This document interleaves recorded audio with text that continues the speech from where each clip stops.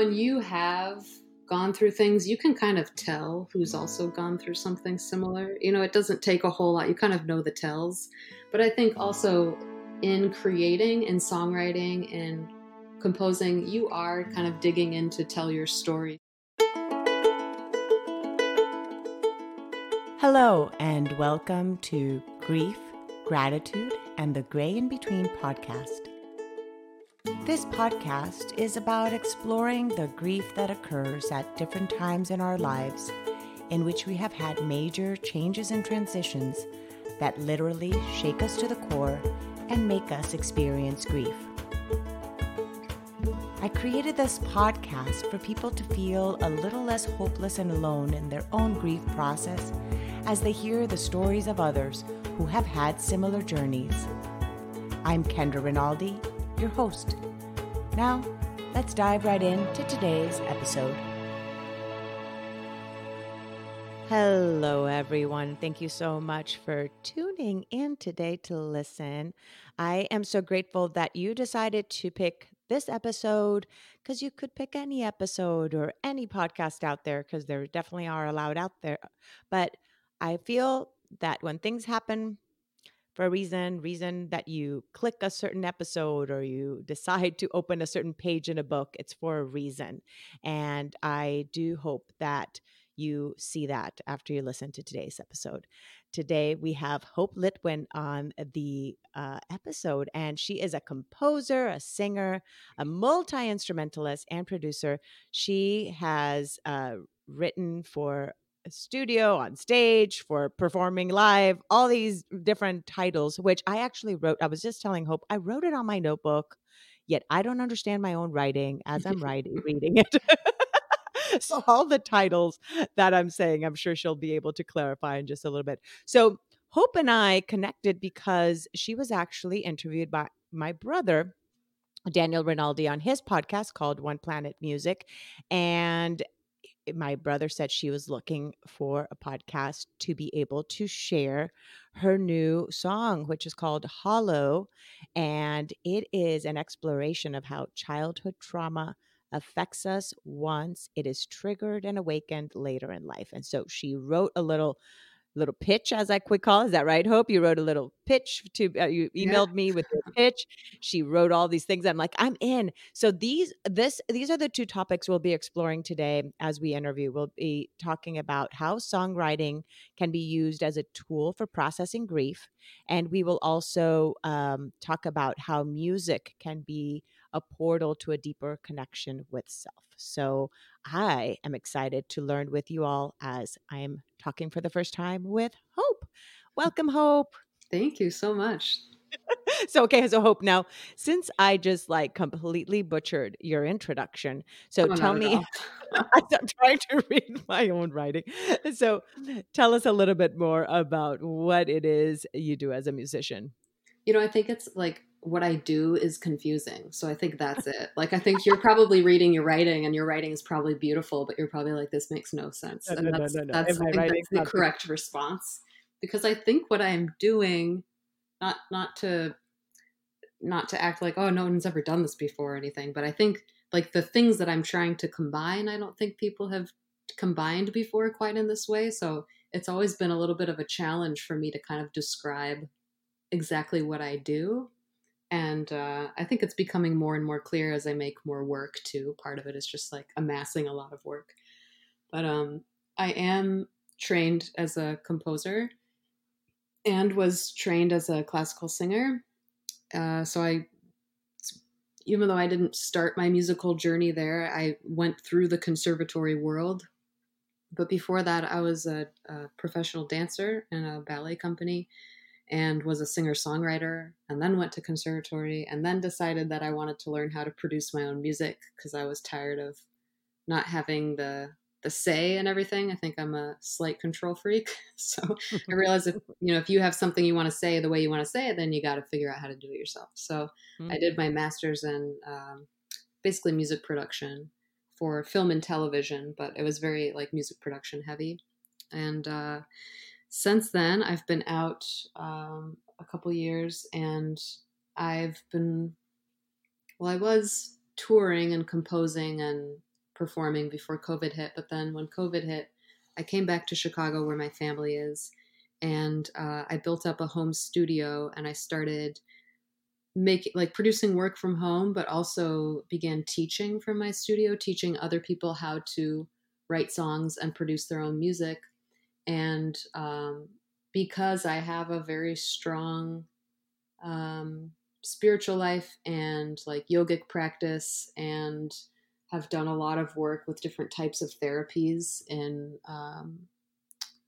just like for trauma and things like that, that I've experienced. Like I've had this as like a life thing. It's always been with me, this kind of work. I noticed that especially as people are going through this time right now, um, those two really naturally connected with me, not only as a creator, but also as a teacher. And it's been really amazing to watch these kind of two sides of my life that I always considered possibly separate really like come and gel together and be like this one conglomerate like thing. So my studio now is called Sanctuary Studios, and I call it a woman-led, trauma-informed music studio that teaches people how to create, produce, and tell their own story. Oh, So that's so beautiful. That's thank so you. beautiful. Yeah. Now, did you end up finding out because through clients that trauma played a part in their composing, or was it something that you experienced yourself? I think I'm naturally very, I think when you have gone through things, you can kind of tell who's also gone through something Hmm. similar. You know, it doesn't take a whole lot. You kind of know the tells. But I think also in creating, in songwriting, in composing, you are kind of digging in to tell your story. So they are very close. I work a lot with this book with my students called The Artist's Way by Julia Cameron. Yes. Oh, you know Yeah. that book? I love that book. I do. I read it a long time in college, and actually another musician, actually also from Chicago that I interviewed, uh, she was also talking about the artist's What's way her as name? well. What's her name? Gail Gallagher. Oh, I feel like I've heard of her. She does Okay. improv, composition, like for improv some of the improv, places there and musical improv in Oh, Chicago okay, area. very I'll cool. connect the Yeah. 2 of you if you want. Yeah, Yeah, because that she would be also great. teaches and stuff. Yeah, I'll connect the 2 of you. But she Yeah, was it's also talking. basically I like, read it a long time ago. It yeah. was I was probably 20. I'm 20 or something, or yeah, Mhm. something like that. I'm 40, almost 45. So that tells you how long it's been since I've read it. I highly So recommend digging into it again. It's basically like a yeah, yeah. 12-step program to for your creativity. So I Mm, work a lot with that with students because when you start creating, when you start songwriting, when you start making music, very quickly you're like, well, what am I doing? And you know, when you, it's like facing the blank page. You ask yourself a mhm, lot of questions, which then really quickly gets you to um, reflect. And it's not common in our society to have spaces that are simply meant to reflect. Like the mhm, space is meant to, you're supposed to sit with yourself and look through your memories and consider what it is that you have to say and form your story. And that's the purpose of this space. Like those are very rare spaces. So there's a lot of fear that comes up. There's a lot of anxiety that comes up. And for me too, like I know it in other people because I feel it all the time when I'm making something mm, new. And I make a lot of stuff. So that has been my way of kind of synthesizing my experiences and mhm, kind of like communicating with a deeper part of myself that's maybe slightly more subconscious to try and communicate with different sides of myself, or just maybe more hidden sides of myself. So mhm, it's been really interesting to kind of lead people through that process and you know, kind of put a lot of realizing like, okay, there have to be like a lot of tools in place to assist this process. Otherwise, I actually think about this a lot with movies. Like I have a really hard time watching scary movies and things like that because they make me feel unsafe, and my brain like memorizes images and will replay them forever. But I always think like a really great movie director, even if they're taking you through really dark stuff, if they take me safely through that journey to the other side, I mm, feel like that's kind of the job of an artist. This is a personal opinion. Obviously, an artist can be anything that anyone wants them to be. But for me, I feel like you have a responsibility to bring people safely through whatever that journey is you're taking them on Mm. to the other side. As their guide, they're trusting you with that. So You said something that, yeah, sorry that it just reminded me. I had a no, go ahead. visual of that. My dad was in theater, and he used to be in a theater in Santa Monica, California, and one of their performances was very it was this was in the 70s, right? Late Hmm. 60s, and that kind of a lot of different types of theater are coming out of that. Hmm. And one of their pieces was because it was the kind of experiences in which the audience was part of the performance per se, and Right, so like a it was theater in like the it round. yeah, well, yeah, well, actually, they were actually in it, like, with the Oh, I actors. see. So there was one in which they would, like, have the audience members, like, basically, like, blindfolded and, like, kind of, taken and guided through with the different actors and kind of experiencing different parts of the stage. I'm not and my dad listens to his podcast, and so I'm sure he's gonna then call me and tell me exactly what it was. But right now, what you just said, it just reminded me of that experience that they had to feel they trusted the Yeah. actors in order to be able to experience that. And what you're saying is that when you're watching a movie, as long as you're able to trust that if you're safely being guided to explore the fear and or love or tears or whatever it is in that movie, that somehow the director will navigate those emotions to let you explore them in a safe way, Mhm. that you are able to tap into them and have an outcome that is maybe a release or an awakening somehow. Is that Right, did not I just, get like, that right? leaving you in the Mhm. dark forest by Can yourself, which Yes. is how I feel when I watch Lars von Trier movies, so that's, like, my one I haven't example seen when that one. people are like, "Well, who's an example of someone who does that?" I'm like, "Have you seen Dancer in the Dark?" They just, like, I punch you have in the gut and then leave you there. Oh, I have not seen it, but maybe So that's I haven't seen it. Now, how about with music then? Do you feel then the yeah, responsibility then of a song then is the same? So let's talk about, Hollow. Has it released already publicly? I heard it, but is it already released? On Friday, Okay, so we're yeah, recording this, October 30th. uh, okay, so October 30th of 2020 is when it's released. So when this comes out, it would already be released. So make sure to search for it on Hope's website or on Spotify and other which other ones would it be on? What other platforms? Everywhere. So I go Every through CD Baby, which distributes Okay, everywhere: Amazon every Music, YouTube, all the perfect. places. Yeah. So let's talk about that song. So because that one is a journey in itself. So tell us about Hollow. Yeah. So I think to answer your question from before a Mhm, little bit, I think music is has less narrative than theater typically, so it's a mhm. little bit more abstract. So it's slightly more difficult to uh, I guess, answer that question, but it is a very interesting question because I do think that music, for me anyway, it's like holding a space for an experience to happen in. Mhm. It's not so much like A to B like theater can be with clear narrative. This plot point happened, then this plot point. Where in some songs you Right. can have that, but And it's a it 3-minute experience, right? So it's like, how could totally, you yeah. right, exactly. It could be 3 to 5, I don't know, some songs are longer, but yeah, it could be a 3 to 5-minute experience. So therefore, it's most likely one emotion usually felt through that, and then certain thoughts or Mhm. memories that come through that experience of a song. Yeah, I like that you said that way. I like that. Yeah. Yeah, because So it's Hollow, yeah, tell us. go ahead. No, no, tell us. Okay. So Hollow, for a while, I had some people asking me like, and this was a couple years ago when the Me Too movement was really big, really hot, and they were like, "Well, you should do a commentary, like write a song about that for that movement or something." And I was like, I don't really. That's not really my thing. I don't really do reactive music making. Like I kind of hold the space where I'm in and try.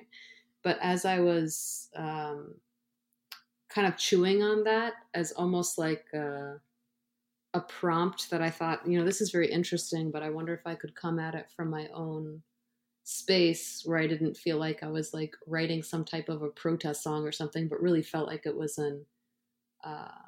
a piece where I honored my experience and told it the way I wanted to tell it, and not like, I don't know, there was something that I didn't respond to about like the flashiness of, or how do I want to say this? Kind of like It's all the hard to say. Yeah, guts it's hard to spilled say out something. and Yeah, like yeah, yeah. an open purse where all your stuff just like falls out on the floor. I'm like, that's really not my style. Like I Too honor that that can be revealing. other. Yeah, it's like, yeah. And I think that that happens when there are like big movements where there's kind of almost a pressure of like, well, share your experience. You can share your experience. It's like, well, I don't. That's not how I share. So let me share in my own way, in my own time. Mhm. So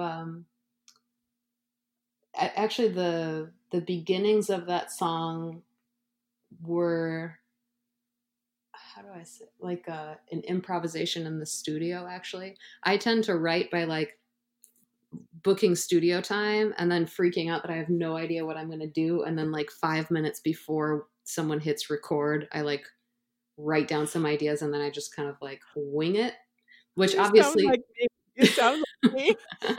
which honestly, Didn't I just wing this introduction when I was yeah, trying for to real. introduce you? And we're Yeah. Well, winging this you're in interview. the,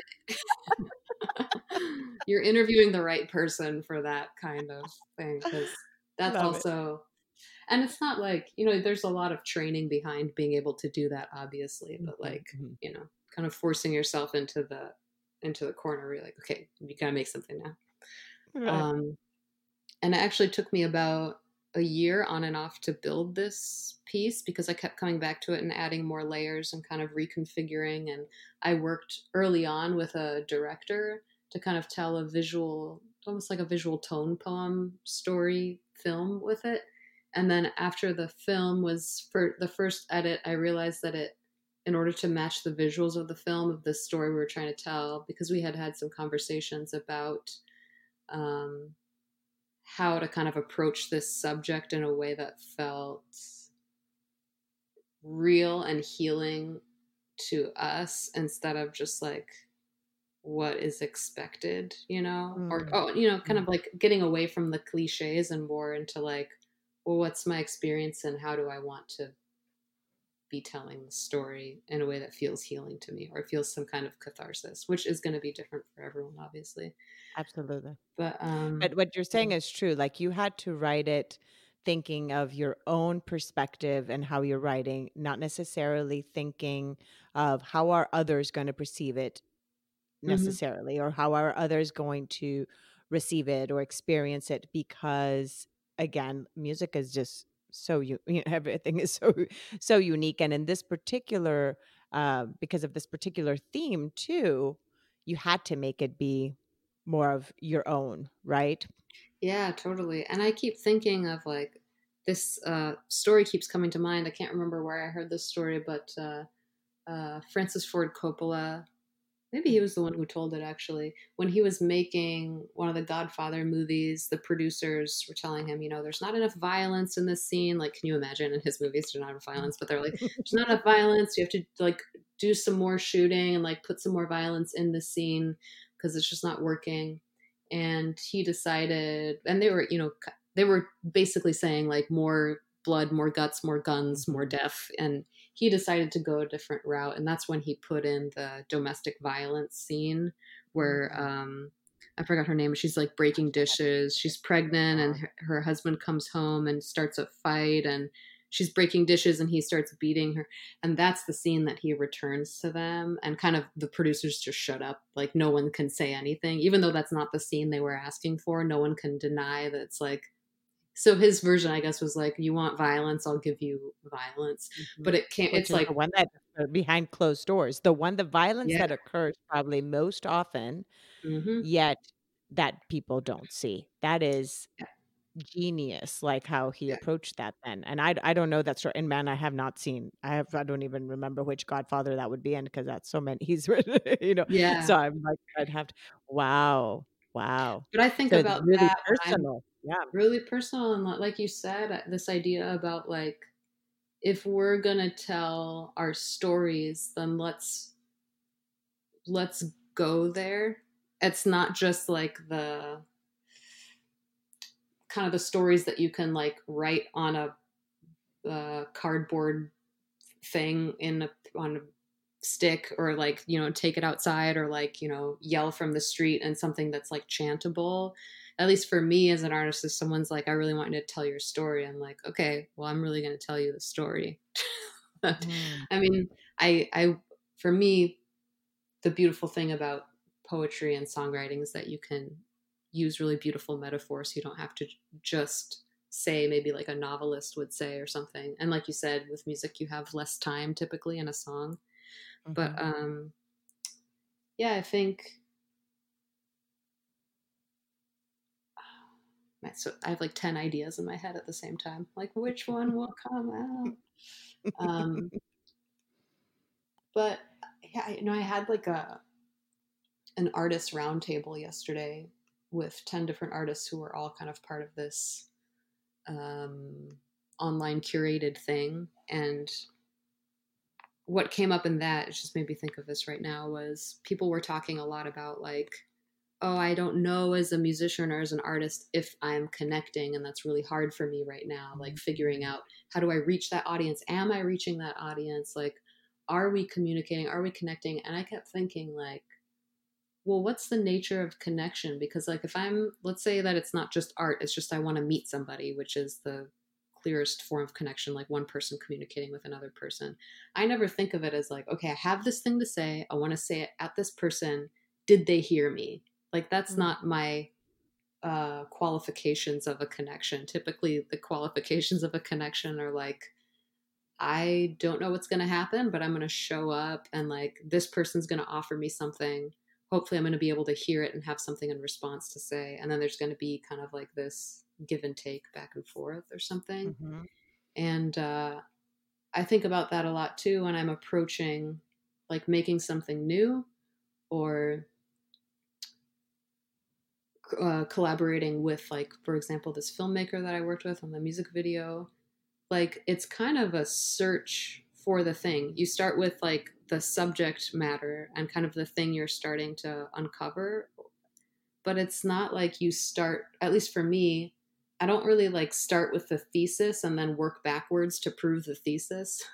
I kind of Mm. start with like the point of excavation that I'm interested in like uncovering, and then I just Mm-hmm. start to like pull layers back and pull layers back and pull Yeah, layers. you start with the whole onion. You start with the whole onion, and then you Yeah. start peeling it until you get to the core.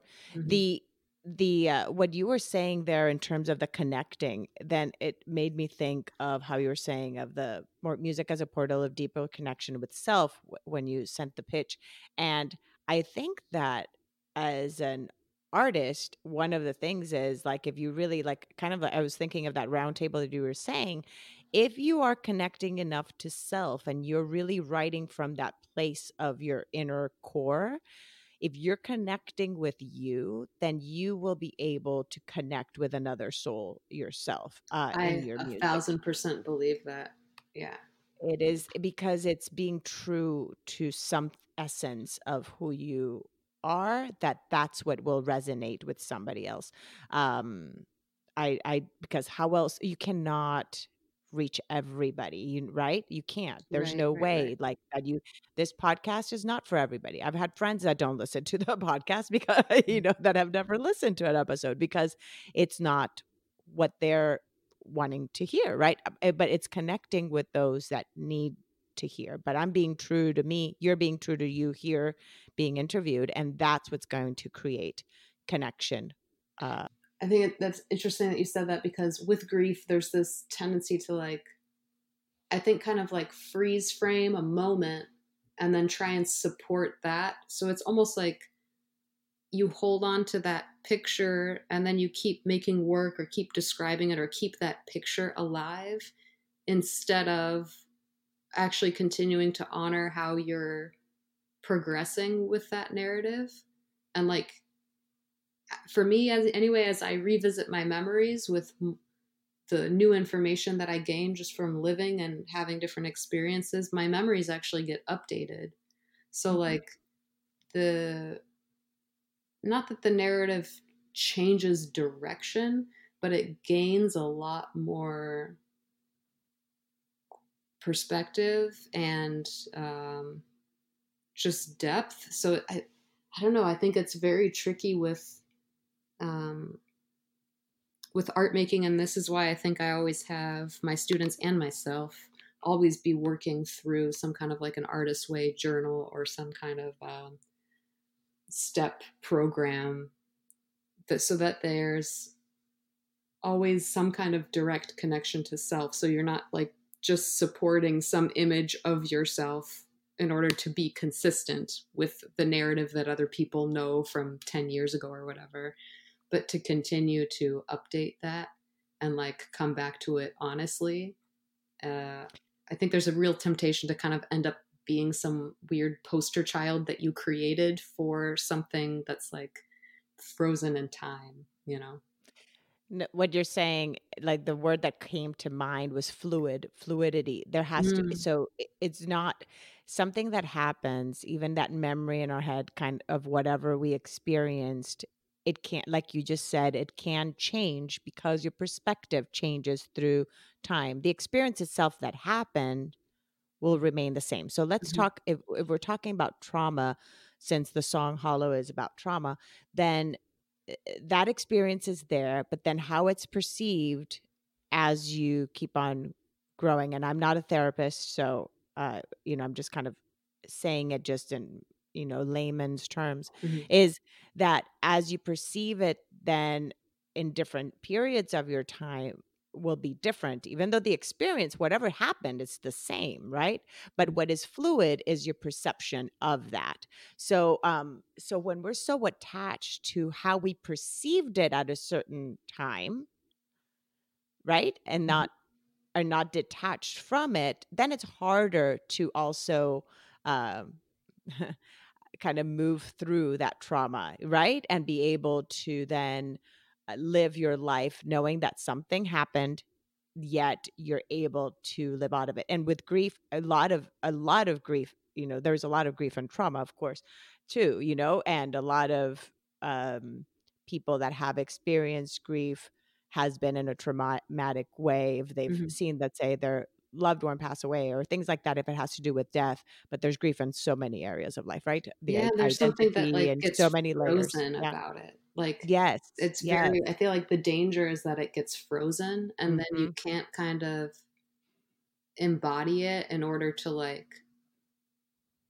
take reins of it in some way or kind of even Mhm. just to fully acknowledge what really happened in order to move through. Move through Like it. it Yeah. freezes in Mhm. this like fight, flight, freeze response. Mhm. And then Mhm. it just kind of gets stuck there. And I think that's Yeah. the thing too, as I'm working with the different songwriters and helping people through telling their story that I come up against over and over again, and in my own writing as well, where it's like you sit down to finally write through something and then you just start making your shopping list because you like can't handle it. Like you can't even Mm. approach the inner world. It's like too much. So you just start writing a shopping list or your directions to where you should be going next, or it's like Mhm. so.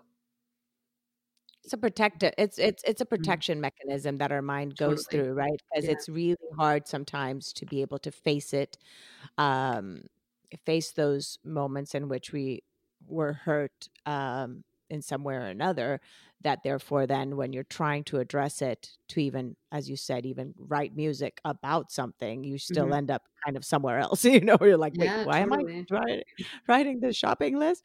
Mhm, But again, it's because it's still stuck. It's still stuck somehow. It's still stuck in that particular memory of whatever it was mhm, and how it was that happened, and not being able to be viewed differently with a different perspective in order to kind of shift um shift and move through it. And again, it's not moving on from it. Experiences happen to everybody, and they are part of who we become, and they're necessary. I mean, let me just put it, any experience in life is necessary for us to grow. I'm not saying wishing any ill on any of us, but we grow through tests. That mhm. is my perspective, but I don't see how else we would grow if everything was just perfect, right, in our life. Tests are how we are able to perceive life differently and grow resilient, and then all of a sudden experience all these emotions that even as an artist you kind of want to have lived a little bit, I'm sure, in order to have something to write about too, right? Yeah, that's, man, you opened up so many beautiful like things in that. It's interesting. Like I definitely agree that there's, if you came here to expand, which I think is what we all chose to came here to do in some way, shape, or form, then that's the road to expansion. Mm. It's not sunshine and roses to expansion, but there are these bizarre cycles that we get into, and I think especially if you're frozen in some kind of a trauma response or like stuck in grief without finding some way to allow it to pass through, which is like so challenging. But it's easy to kind of end up on this wheel where you keep reliving the same thing over and over again. So it's not actually moving through to a new lesson. It's just like on this. And I feel like in my instance anyway, it feels like it's epigenetic. It's not even just my karmic wheel. It's like my whole generation, my mom and my grandmother and my great grandmother. It's like I can look at the lineage and see like, wow, we're all living out that same narrative, like that same trip. Like, how do we get off of this wheel of this kind of like reliving the same grief? Somehow it keeps getting triggered and keeps getting triggered and keeps getting triggered. So I feel like a big part of my work in music and in just like spiritual and psychological realms that I've been working in is figuring out how do I approach this to where I can really embody it, not be afraid of it, but also see it and experience it for what it is, so that I can truly move on and not just move on to kind of like same shit, different DJ is what I like to say. Not just like, one more experience that's like basically the same, but like enough details are different to where I could convince myself that I'm actually learning a different lesson. It's like, I'm that's the sorry, I'm same fucking laughing with that lesson. expression. I'm laughing with that expression. That was hilarious. That was like just a different DJ. The same thing. Uh, I gotta make t-shirts for the merch okay, table. oh my gosh, you should totally, totally. Do you have merchandise on your website? If you don't, I then do, that I would do. Yeah, I'm okay. gonna add That's that though. This is that. great. Oh my gosh, you have to write that. You have to. But I feel That like was that's a like such big an awesome I feel expression. like that's a big thing though, and that to me it kind of feels like a puzzle still, because it's this in my own lineage I've noticed like an almost a refusal to lean into the emotion of a Mm, deep grief and kind of hiding out in the intellect. So like I mm, come from a really long line of healers, but they're very intellectual healers. So like medical doctors and like internal medicine and things like that. Beautiful healing people, obviously, but there's a disconnect. I've noticed that, we can only kind of do our own healing through our own lineage, but there's a disconnect and kind of like a hiding away in the intellect that starts to happen, where because there isn't the, somehow it's like tools. I feel like there are certain tools that are missing from, yes. um, especially, I guess this is my perspective, so it's where I come from, but like Western ideologies, we're missing a lot of tools to be able to sit in experiences and face emotional traumas and not run away or hide. Not that that's easy for anyone, just that I feel like the tools that we've been able to amass, which are beautiful, are like, okay, you lose your eyesight, we can laser eye, you're back to vision, or, incredible feats of technology. But that doesn't solve this other side of health and healing, which has to do with like, can you stop recreating traumas for yourself over and over again? Can you truly move through experiences you've had so that like shards of them aren't just like stuck in your psyche for the rest of your life, and you can't fully live your life because you haven't truly gotten inside, experienced it, and been able to move on. It just kind of like got frozen there or stuck. I feel like there's all this, Mm, mm, yeah. So it's I see my job as a musician a lot more in the realms of healing than I think entertainment. And it's mm. interesting that I come from a family of healers because I think that's how I see it in my lineage. It's like my job is to move it to be closing these hemispheres of like left and right brain and like intellect and emotion and heart and mind and figure out like, okay, this ultimately is one system. So you can't heal half of the system and have a healed system. It's yeah, it's a whole, right? Where it's like right now with holistic, for example, medicine and stuff Mm-hmm. that approaches the spiritual part, the emotional part, the mind, it's mind, body, soul, spirit. There's Mm-hmm. just so many components that when we're just going on one end, and trying to fix here. I read this in a book called Secrets of a Millionaire Mind that uh the author was mentioning like we try to and this had to do with something else, but this had to do with like money mindset and stuff, like something different. But the idea is still the same. Like we are trying to change the what's coming out in the printer, right? Mm-hmm. But we keep on clicking just print, print. Oh wait, but it's still coming out the same. But we Mm-hmm. haven't changed the programming. We have to change the whole programming of the computer in order for that so that what comes out on the printer is different. That's So it's beautiful. just Yeah. right. So it's kind of like that example, and he talks about the quadrants, of course, of like, the mind, body, spirit. Again, all of that has to be in balance in order, again, for that piece of paper to come out. And I'm totally butchering probably what I read, but just that's the idea. So what you're able to do then with music, and also again, you said you're also a yogi as well. So there's the physical part and meditation part, right? So that is mixing that physical aspect of healing that goes into the meditation, that then the music going into the soul and the emotions as well. Those are a whole bunch of different quadrants right there that you're addressing with what you do in terms of the healing. um and Yeah, I see them that's all beautiful. as one. I think I do a lot Mm, of Kundalini yoga meditation, and mhm. in Kundalini they say that that sound, Breath. the sound current, is the center of Mm, creation. So before mm. anything, there was sound because there was vibration, and vibration is sound. Oh, So beautiful. I really at the end of a lot of Kundalini classes, they'll do a gong bath. So they Mm, play gong for something like 5 minutes or so, and you're like laying in savasana, and it kind of penetrates all 10 bodies, and it's kind of like an energy healing, just the vibration of the gong going through all of your 10 bodies. It's like a kind of like a bath for your nervous system, mm. and I think about that, and when you've had really great musical experiences, like if you've gone to a show that just like you left and your whole body was vibrating with white light, or Yes. everyone's had some experiences like that where you're like, wow, that Mm-hmm. is the thing. Like, Mm-hmm. and I think as a performer, that's always what I'm looking for. And as a composer, that's always what I'm trying to hold space for, is like what that thing is. Mm-hmm. No, that is beautiful. I have never done Kundalini.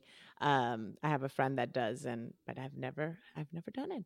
The I want to ask you about the songwriting part Mhm. and about that becoming then a tool for processing grief. I talk a lot about when I'm talking to the different people I interview, and the majority of the people I've interviewed regarding grief has been around the topic of death, Mhm. and what different tools they use and so forth in their grieving process.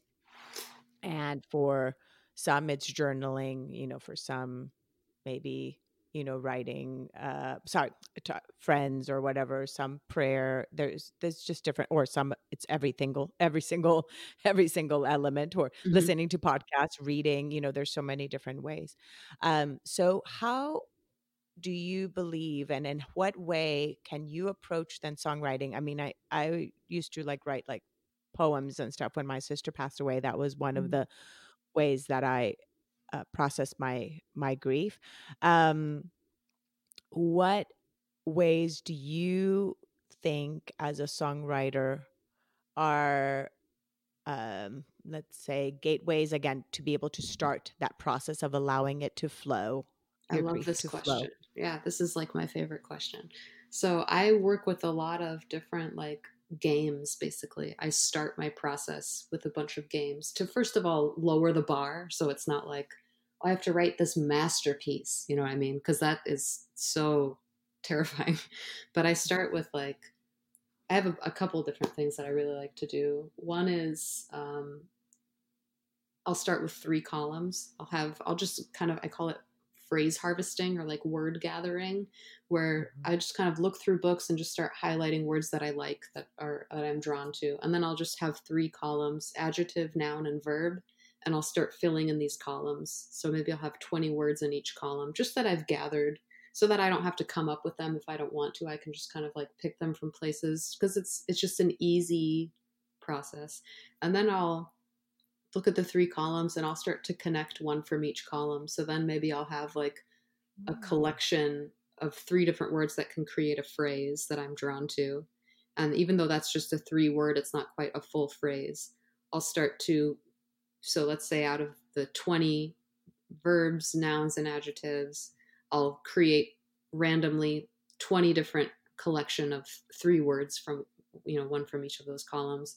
And I'll look at those different phrases and see if anything all of a sudden calls out to me and it starts to expand on an idea. And usually there's at least one from that many that I'm like, oh, that's an interesting place that I would like to go. And I'll start free writing a little bit on just that tiny little phrase. Like maybe I can rearrange these three words and add some prefixes in and add some little extra words in to create what kind of sentence could I create out of this. And then that'll be kind of the starting point that I'll start to expand from. And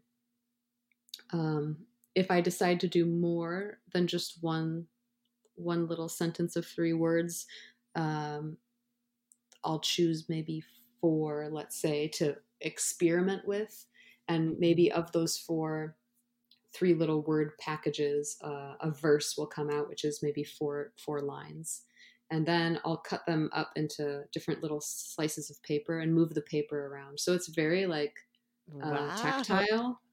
I Yeah, love and it's that. very much like a game. So nothing has to be taken seriously. It's just me noticing what words I'm drawn to, moving them around in different configurations, doing a little bit of free writing, cutting actually the physical pieces of paper up and then moving them around just to see what they Mm. look like in different orders.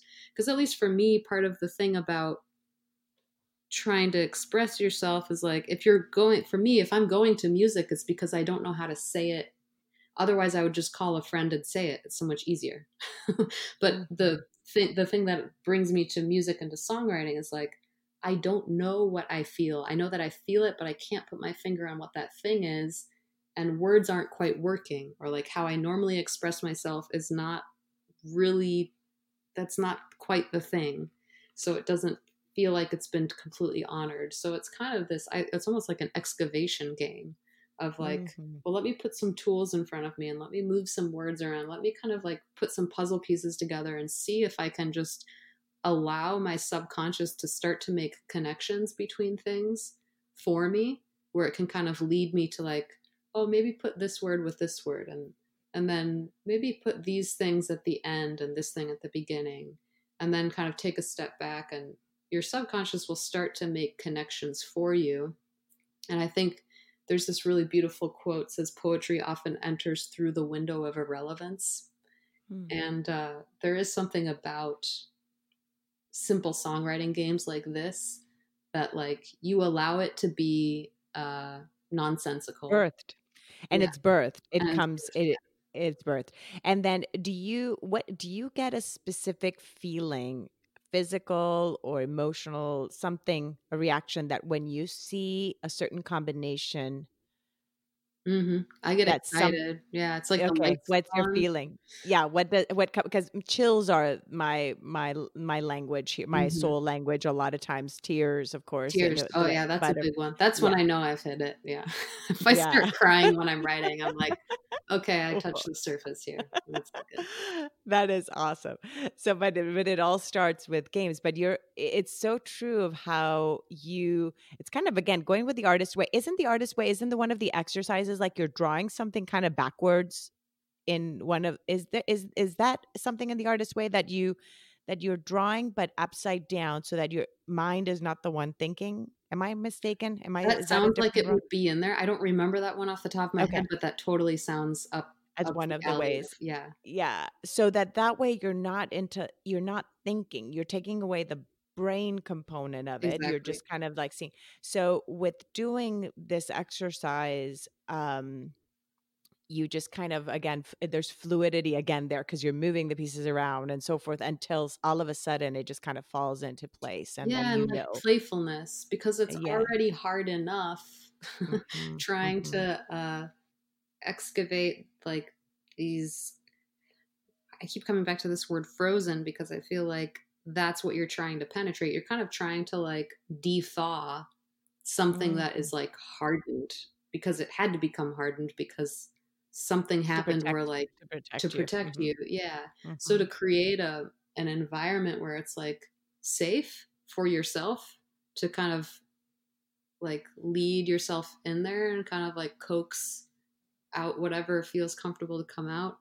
It's so funny, but it really does feel like, there's an inner self or, like, some part of your psyche, like you said, to protect yourself that has, Mhm, like, gone shut, gone like mhm, lockjaw or something, and you're mhm. trying to create a safe environment with enough playfulness, but also enough meaning. It's not just like shits and giggles, it's also like music therapy. So you're trying to create a safe environment where there's still the opportunity to draw out something that's like a golden nugget of like, oh, that is how I'm feeling right now. Okay. Mhm. But it really is like a conversation where, at least for me, when I sit down, I know that there's something happening and that there's something deeper, but like my conscious brain doesn't know what it is, but it would like to know because it's tired of ending up in the same flashbacks all the time. So it's like, Yeah, okay, you sit don't with, wanna live Groundhog Day all yeah, every day of your life. exactly, Gra exactly, exactly. Yeah. Relive Groundhog Day every day. Now, would you since when we air this your song will already be out, would you be open to sharing maybe your favorite phrase or part of your song or Oh, one of yeah. your songs?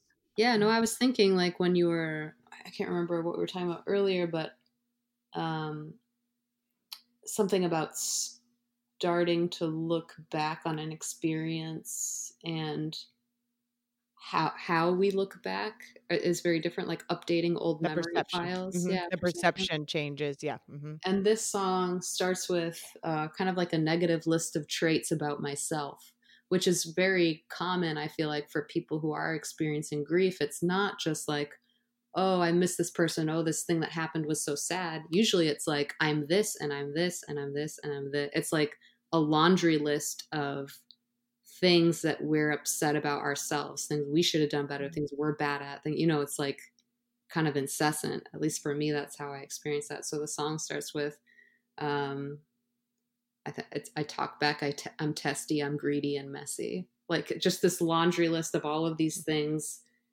And to me, it's the honest way in. Like if I'm taking the real route toward uh, a memory of something that happened that should not have happened, that was completely unfair, that was, the honest way through for me is all of the ways that made me see myself differently. Mhm. Like that experience made me see ugly things about myself, which is true. I wish it weren't true. It's like the kind of candy shop version is like uh, a clear victim and then a clear perpetrator, and then one is always innocent and one is always guilty, and there's no kind of bleed over. But I think the reality is when you experience something done to you that was very violent, you kind of pick up. It's almost like you're carrying some of that violence. And even if it's not yours, for whatever reason, it's still like in your hands. You're still holding it because that transaction happened.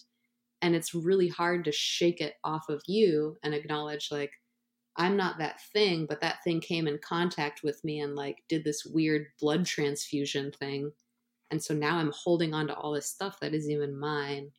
So I feel like for me, the honest way into this song was like all of this like debris that's left over from that experience that I almost have taken on as like mine. I just want to acknowledge it. I just want to list through the things that I'm holding right now, as a because if I don't kind of name it, then I can't let it go.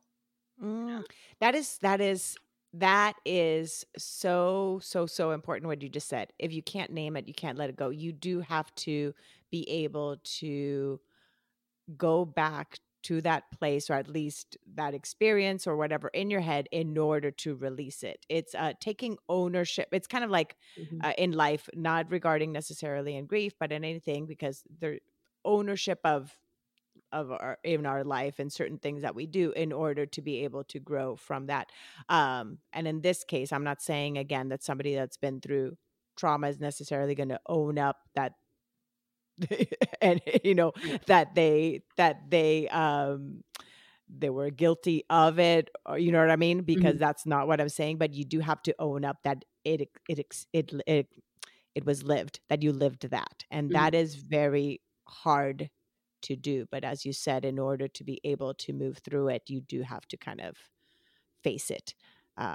Take the monster Mm-hmm. by the what is it, the bull by the horns, basically, in that moment.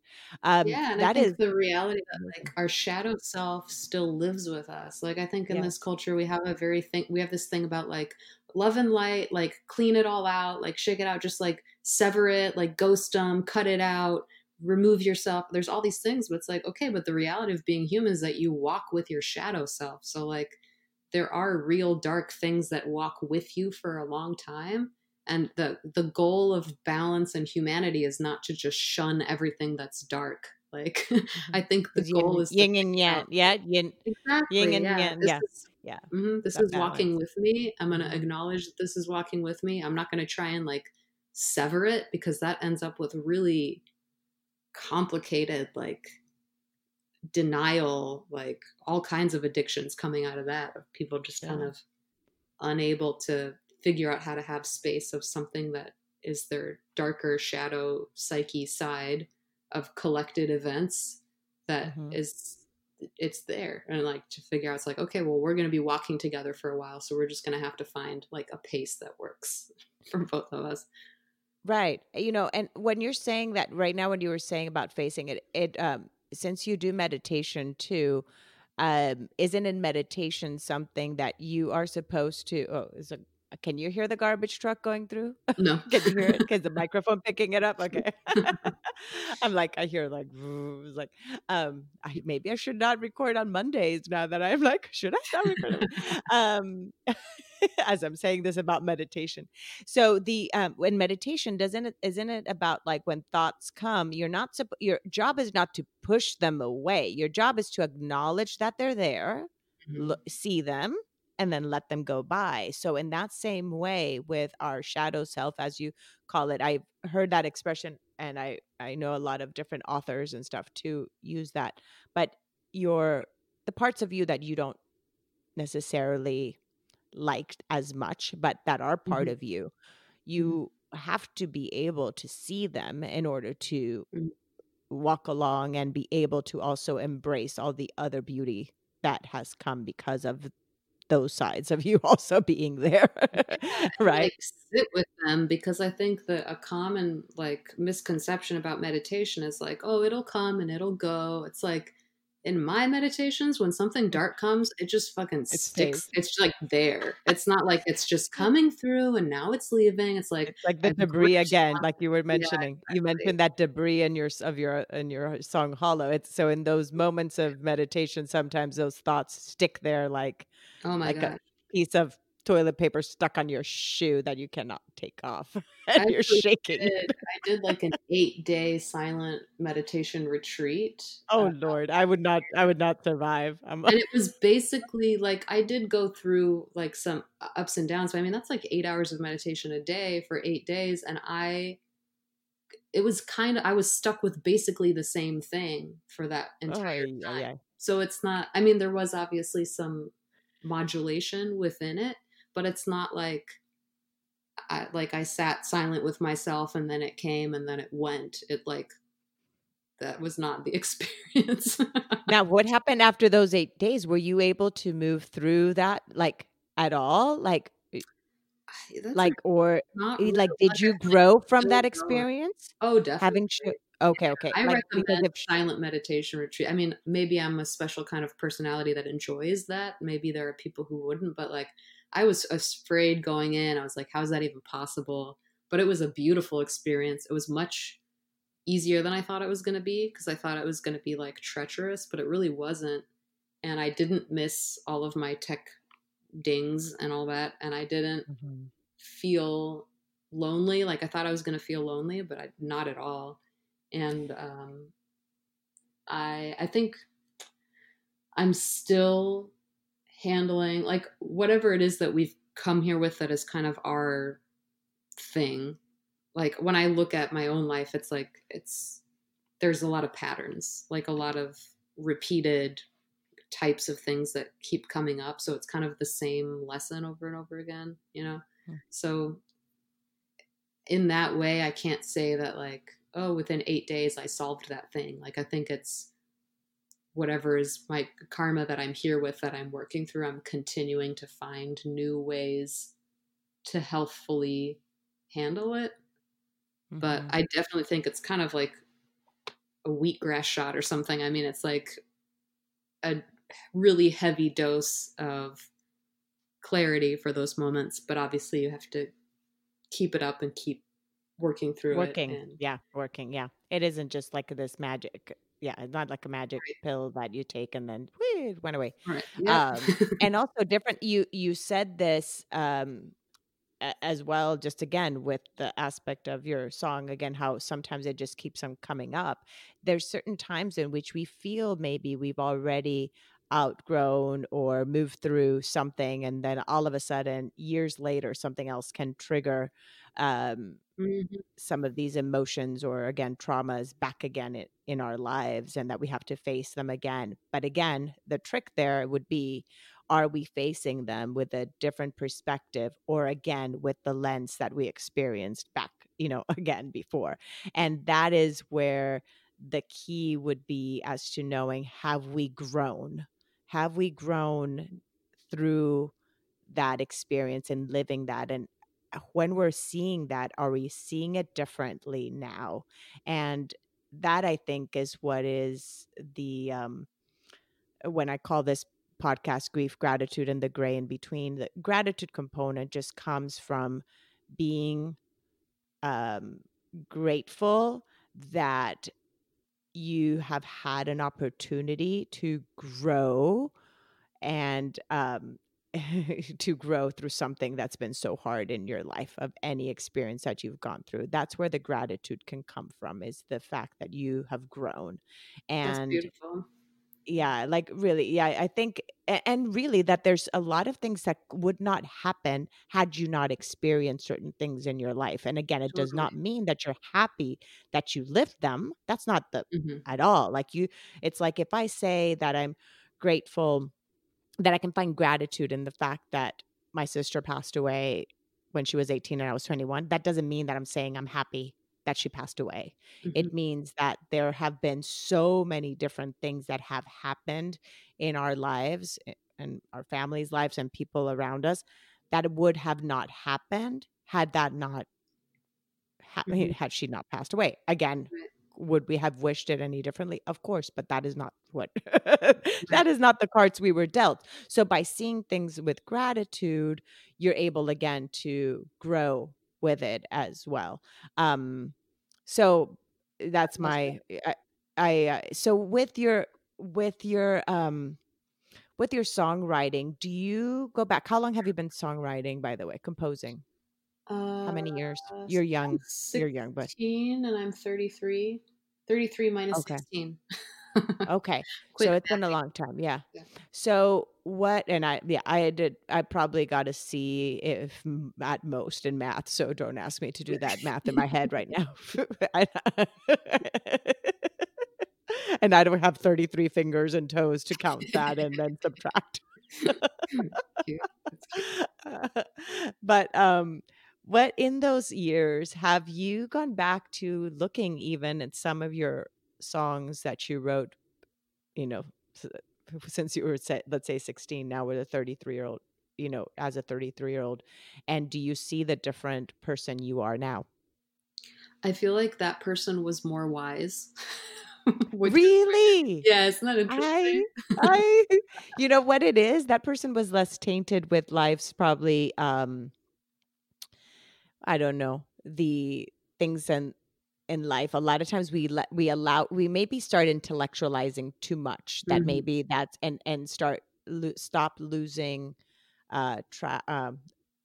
sight of our trueness, which is our soul, because we're so intellect, you know what I mean, thinking Yeah. things too much. And it's Maybe interesting that's because I what it is. remember when I was young, a lot of people were like, I would play my songs out at different bars and stuff and like open mics. And a lot of older songwriters would say, like, why are you writing about this stuff? You have no life experience. Like, you need to go live life and then write about these subjects, and then you'll have something more to say, which is so tragic because, like, I feel like all the stuff that I wrote then was like so much more on the nose, or like kind of had this like moral wisdom in it that I Mm, don't have much access to anymore because there's definitely like this taintedness of like watching people continuously do horrible things that you're like, wow, mhm, I don't know that mhm. I Disheartened. It's like a for sure. disheartening, Yeah. yeah. Yeah. Which I hope to come back to it in a new way. I kind of see like what you're saying about you keep coming back to this same thing. I see it as like a spiral. So even though you Mhm, have your own thing that is your thing that you deal with, hopefully it's like you're spiraling out where each time you spiral around to come visit it, it's at like a deeper groove or like an outer layer that has a little bit more perspective or something. mhm, mhm.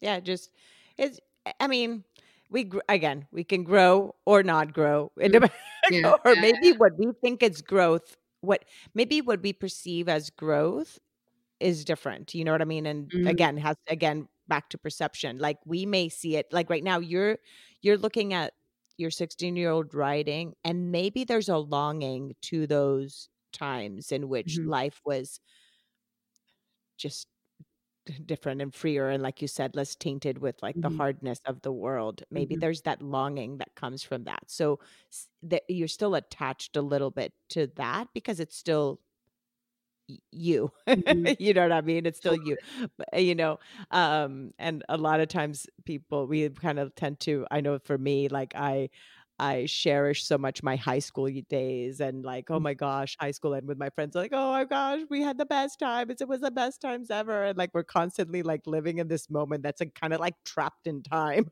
Mhm, but we're like, wait a minute, we've lived so much since, we've had children and this, but somehow those experiences kind of we are like putting them on a pedestal or something, I don't know. mhm, But there's been way more probably things that have been more meaningful since, mhm. but anyhow, I don't know if that makes sense what I was trying Yeah, to no, totally. kind of Yeah, that makes sense. draw. Yeah. Now, I am so grateful that we were able to have this conversation. Is there anything else you'd like to share with the listeners before you also share your all the places they can find you?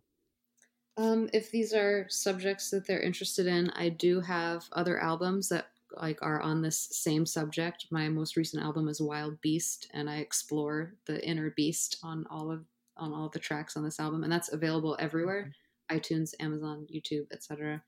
And if anyone on your podcast is interested in exploring the healing of songwriting and music production and telling their story, I do run courses. You can visit my website or contact me through the information I give you to put the links in. And Perfect. and I would welcome anyone who's interested in going on that journey to join these courses. They're really, really powerful. How long are they? How long are your courses? About 10 to 12 weeks, depending on which one. But I try to keep That, it like a school semester. Yeah. that's awesome. That is awesome. And then usually in that time, on average, your participants write about how many maybe songs in Usually that they time period? complete one and they Hmm. have about 3 that they're working on by the time they're done. But by the end, there's one fully completed. Do you, is it, actually, I'm thinking back again to Hollow, how you said it took like a year for you to get to it. Do you feel that in that process of writing, is it really hard to be completely detached? I'm like, okay, I'm done. Like I'm done. I'll put the brush down, kind of Oh, like yeah. No, that's like. really hard. I mean, I was working on a bunch of other things too, so it wasn't like that was the only project on my Okay. plate. So that's kind of part of what was a lot of the back and forth. Uh, But it is true that all songs have their own, I don't know, like, oh, Timeline, yeah, works timeline. of Yeah, art. yeah. I feel like every artist has had this experience where there are certain pieces that you're like, yeah, no, that's just not going to be done for a while. That's just the reality of that piece. Yeah. You know that Bob, have you ever watched is it Bob Ross, the is that Oh, the painter? the painter? So I recently, believe it or not, and I know it's an old show, but my daughter is like, "Mom, watch this. It's so satisfying." She's like, it's like it puts us to sleep, like literally, because his voice is so calming. Mm, But sometimes we're watching him paint. We're like, oh, that looks so good. And then all of a sudden he keeps on putting more stuff. And we're like, when is he gonna be? And then we think that it's done. Yet he keeps on putting more things and more things and more things. And I'm like, oh, okay, we see where he's going. But I think that way it could be, I don't know. That's why I was saying, like, when you feel like you're finally done and you can push the brush down, that's why I was thinking of that example when I was comparing it to music writing, because I love that. it's That's like, gonna make me go watch some Bob Ross after this. yeah, go watch it, because you think, I'm like, oh, that looks so pretty, that beautiful stuff. And then he starts putting black paint on it. You're like, what is that gonna turn into? It was beautiful before, and then it's like all of a sudden it's like this beautiful tree out of this. So, I love that. so like, yeah. So anyway, I'm sure that the creative process as a songwriter is that way too. A lot of times, and Definitely. sometimes it could come in one few strokes and you're done, and other times it needs a few more layers, depending again on the subject and maybe also how attached you are to that particular piece too. May take a Definitely. different time. But thank you so much again, Yeah, Hope, for just exploring all these topics with me, and let's sitting here on this improv conversation and seeing where it would take us. And I'm just so grateful that you went on this ride here on this podcast. And I'll put all your information below for people to check it out. I love it. Thank you so much. Thank you.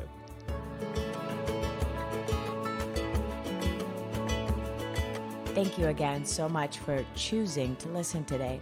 I hope that you can take away a few nuggets from today's episode that can bring you comfort in your times of grief.